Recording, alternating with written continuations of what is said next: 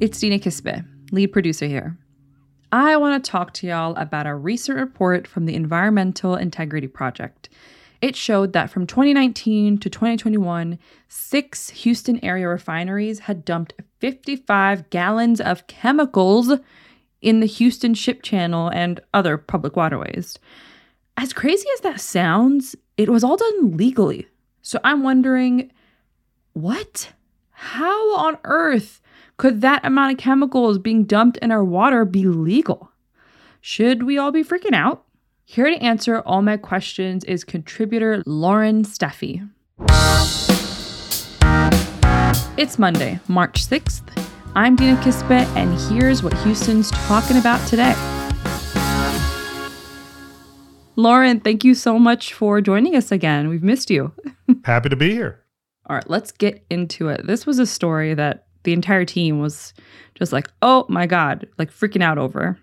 There was millions of gallons of chemicals that were dumped into the Houston Ship Channel and other public waterways legally.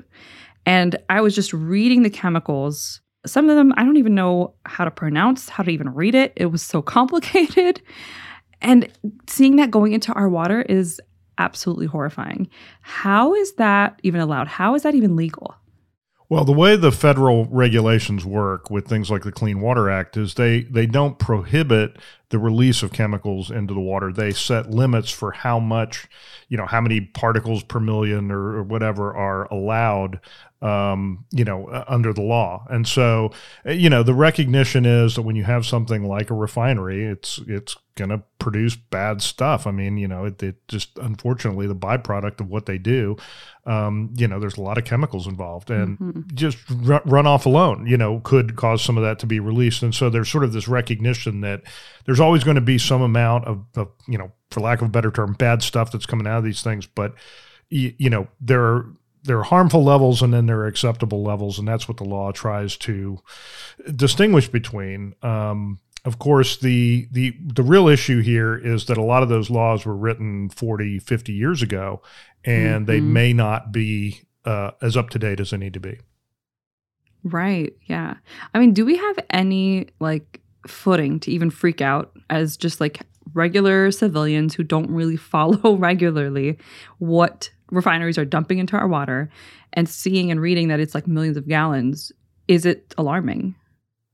I mean, it's alarming. I guess anybody has the freedom to freak out if they want to. Right. It is something that doesn't get a lot of attention. I think most people aren't aware of the fact that these releases happen and that they are legal under the law. And, look, over time, these things can build up. We know from studies that have been done, in the 10 years after the Deepwater Horizon disaster, for example, that, there was a lot of chemicals and oil residue that has accumulated on the floor of the Gulf of Mexico, for example. So we haven't done a great job scientifically of determining the long-term effects of having some of these things in the water. How do they affect, fish, for example, waterfowl? That was one of the things that they actually did study after the Deepwater Horizon, and they found that some of these chemicals can actually change the sex of fish so that they can't reproduce. There was I forget what type of fish it was, but anyway, there's a lot of things like that are being studied now that we didn't have the technology to study back when these laws were written, and so I don't know that we shouldn't be freaking out, but we should be taking perhaps a harder look at some of these regulations and seeing if we need to update them to reflect what we now know. No, that's so true. I mean, you had mentioned that there is an acceptable amount. Granted, these refineries have broken and surpassed the quote-unquote acceptable amount and have been fined for it. Why is there even an acceptable amount, especially now given that we have present-day research pointing at the issues, the long-term issues that this could potentially have? How do they even determine an acceptable amount? How do you say you're allowed to dump this many chemicals in our water and it's totally fine, we're good? Well, legislation gets written by negotiation and compromise, right? And so you had one side that really didn't want to have the regulations at all, and another side that wanted to, protect the waterways. And so where's an acceptable point where we can come together? That's kind of how you get there. The other thing I would point out that in addition to the laws having been written many years ago, a lot of these refineries are actually very old facilities. Parts of them, at least, had been built, as far back as the 1920s. And so bringing them up to a modern standard can cost billions and billions of dollars. And what you're seeing now is we all need gasoline still, right? But if you're a company that owns a refinery and you're saying, well, do I want to invest $5 or $10 billion in this facility if gasoline demand is going to drop off in 10 years and everybody's going to drive electric cars? Maybe not, right? You may not get that money back. And so that actually complicates this issue of protecting the waterways, because there may not be a lot of incentive for these companies to spend that money. And, this being Texas, we are not going to see the regulatory crackdown that you might in some other places. So. I know. That's true. That's true. I'm just curious, how are environmentalists responding to that report? I haven't actually heard how they're responding to that particular report. Generally, environmentalists get outraged about these things, and that's honestly, that's their role. It is to be kind of a megaphone for these things and to make sure that the public is aware of what's happening. And many years ago, I interviewed a CEO of a major oil company, and he said something that I thought was very interesting. He said, our industry is a lot better because of the environmentalists. He's like, we all get tired of them nagging us, but they have made us operate more safely, more cleanly, and just more efficiently than we would have if we had been left to do it on our own. And so I do think that, within the industry, there's always a lot of pushback against environmental organizations, but they do serve a purpose, and they do kind of move us in the right direction. So, these are concerns that we need to be constantly reassessing and looking at, and we don't necessarily need to overreact, but we do have to kind of recognize the fact that, again, from a scientific standpoint, we just know a lot more about the long-term effects of some of these chemicals than we used to, and we're dealing with an industry that, quite frankly, has a long history of trying to minimize those long-term concerns and sort of say, well, we don't really know because we don't have any information on. It goes back to in the 1920s when the industry pushed leaded gasoline. And even though we knew lead was an industrial toxin, the industry's response was, we don't really know that it's a problem if it's in gasoline. Well, it was, we did kind of know that, and we certainly know it now. And so, the industry has its own agenda, and it's not necessarily in the long-term best interest of the public, but we also need their products. So that's why we have an industry to begin with. So, it's a balancing act. I know. Thinking about it from a completely different perspective, right? The chemicals have to go somewhere. They have to dump it somewhere. Where else could they put out this discharge? Where else could it go? You've kind of hit on the crux of the problem. Most of these petrochemical plants and refineries are located in places like the Houston Ship Channel because they need easy access to waterways, right? So that tankers can bring in raw materials, they can ship out refined products. And that is the most efficient way of moving that stuff. And so they're all near waterways. And quite frankly, the easiest way to discharge this stuff is to release it into the water because it's right there. The only other option you have is to capture it and transport it someplace and bury it, things like that. And some of that happens not necessarily with this type of waste, but with other types of waste, which we saw, for example, with the train derailment in Ohio, right? They excavated a lot of the contaminated soil, and they tried to ship it to Texas. But in fairness, the EPA has sites where they have established.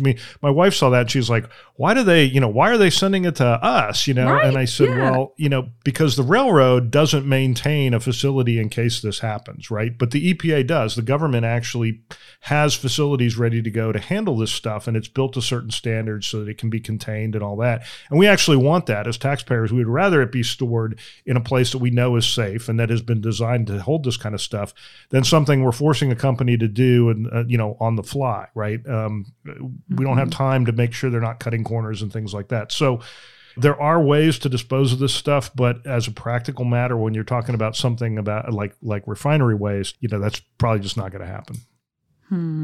Okay. And I saw Congresswoman Sheila Jackson Lee tweet about it and talk about how this really has to stop. I remember we even, just talking about the dumping of the chemicals in our wastewater. We, one of our producers was able to, in a separate interview, was asking the mayor about it, and he actually had no idea that this was even happening. Does the city have any plans on addressing the recent report about the Environmental Integrity Project about dumping waste into the waters? Basically, there's 6 refineries in the Houston area that's pumping 55 million gallons of wastewater into the Houston Ship Channel and other public waterways. And that I will have to take a look at, because we certainly don't want that to happen. Mm-hmm. And if, for example, the facts are that that's the case, then I think we're going to do everything we can to stop that. That is not what we should be doing in the city of Houston. And quite frankly, if it's occurring, it needs to stop like yesterday. So I'm curious, at the local level, what can we do to address this? And should we address it? Yeah, I mean, most of the regulations you're talking about, they really need to come at the state level, because, a lot of these facilities are not actually, in the city limits of Houston, for example, or they're, but they're close by, and they could. So, we saw this going back to the Texas City explosion in the late 40s, right? I mean, that plant was actually outside of municipal jurisdiction, and that was part of the reason that tragedy occurred. And yet the consequences were borne very much by the city, right? So what you want to have is a broader regulatory scheme, and that ought to be at the state level. Unfortunately, in Texas, we have the Texas Commission on Environmental Quality, which I have, and many years ago, dubbed them the loving lapdog of polluters. I mean, they work very closely with the industry. A lot of the people there are actually priming for jobs going to work for the very companies they regulate because they can make more money. And so it's not a very strong regulatory enforcement process that they have. And I think that's unfortunate, but that has been a characteristic of Texas for many, many years. We like industry, we want the jobs, we are willing to sort of play this role, and this is the trade-off we make. Mm-hmm. Yeah, you brought up the explosion in the 40s that happened. And, now with them stopping the shipment, for now at least, I don't know, I'm curious how long things like that have been happening, where we would have from different states toxic chemicals shipped into Texas. How does that fit into the whole grand scheme of us having this abundance of toxic wastewater around us, and now even having them shipped from outside? Because I actually never even knew that. I always thought it was just every state figured it out on their own. I didn't think we were getting toxic chemicals from outside, from a different state. Well, I mean, keep in mind, in Texas, we have a lot of wide open spaces. So if you're going to bury toxic waste, we have a lot of places that you can do that, and it doesn't, it minimizes the impact.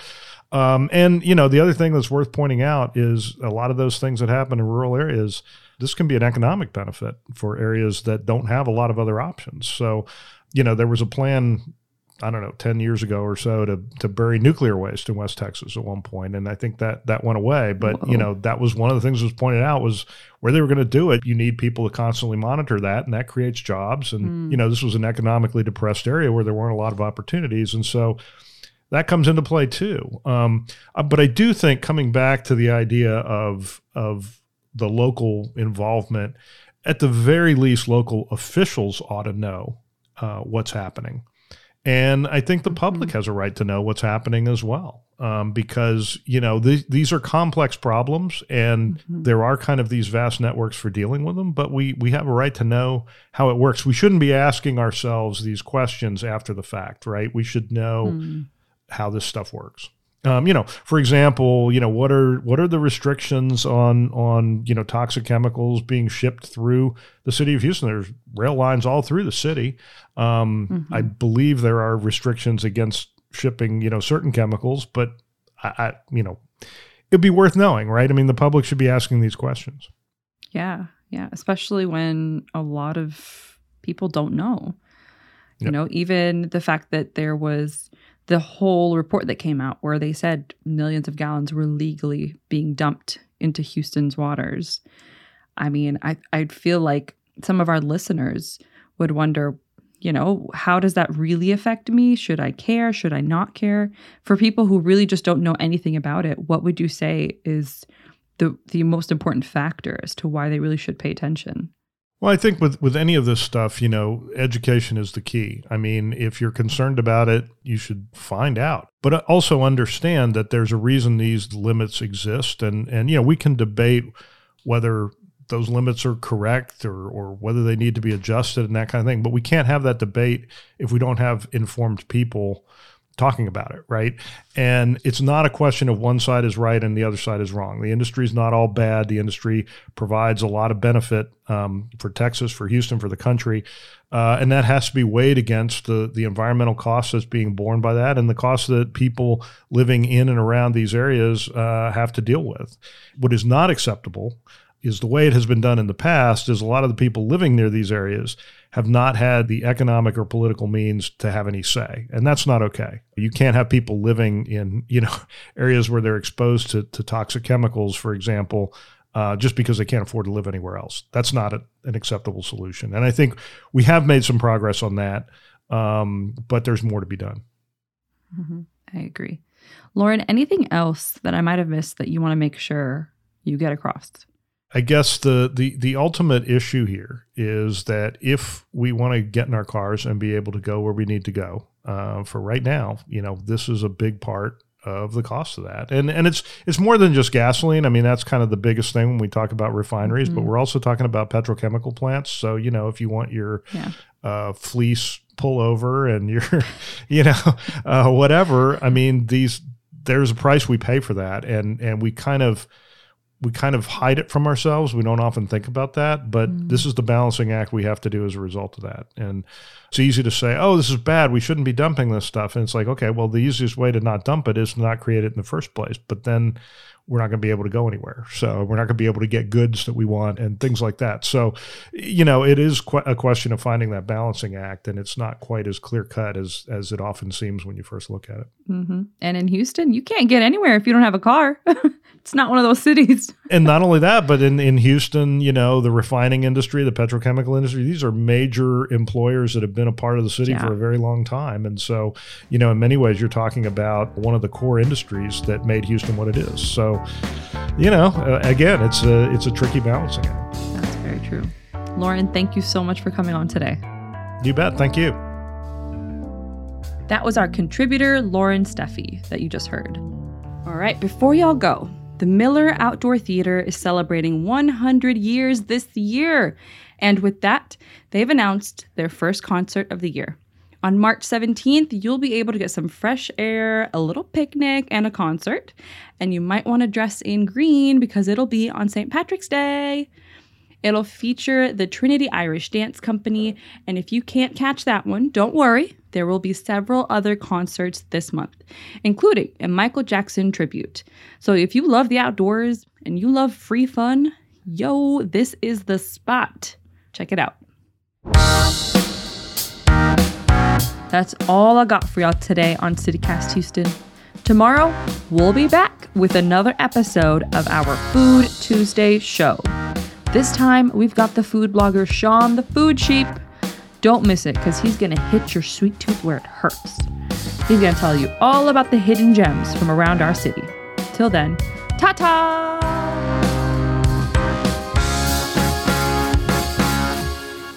I definitely went in this freaking out, and I'm coming out of it being like, yeah, I kind of need my car.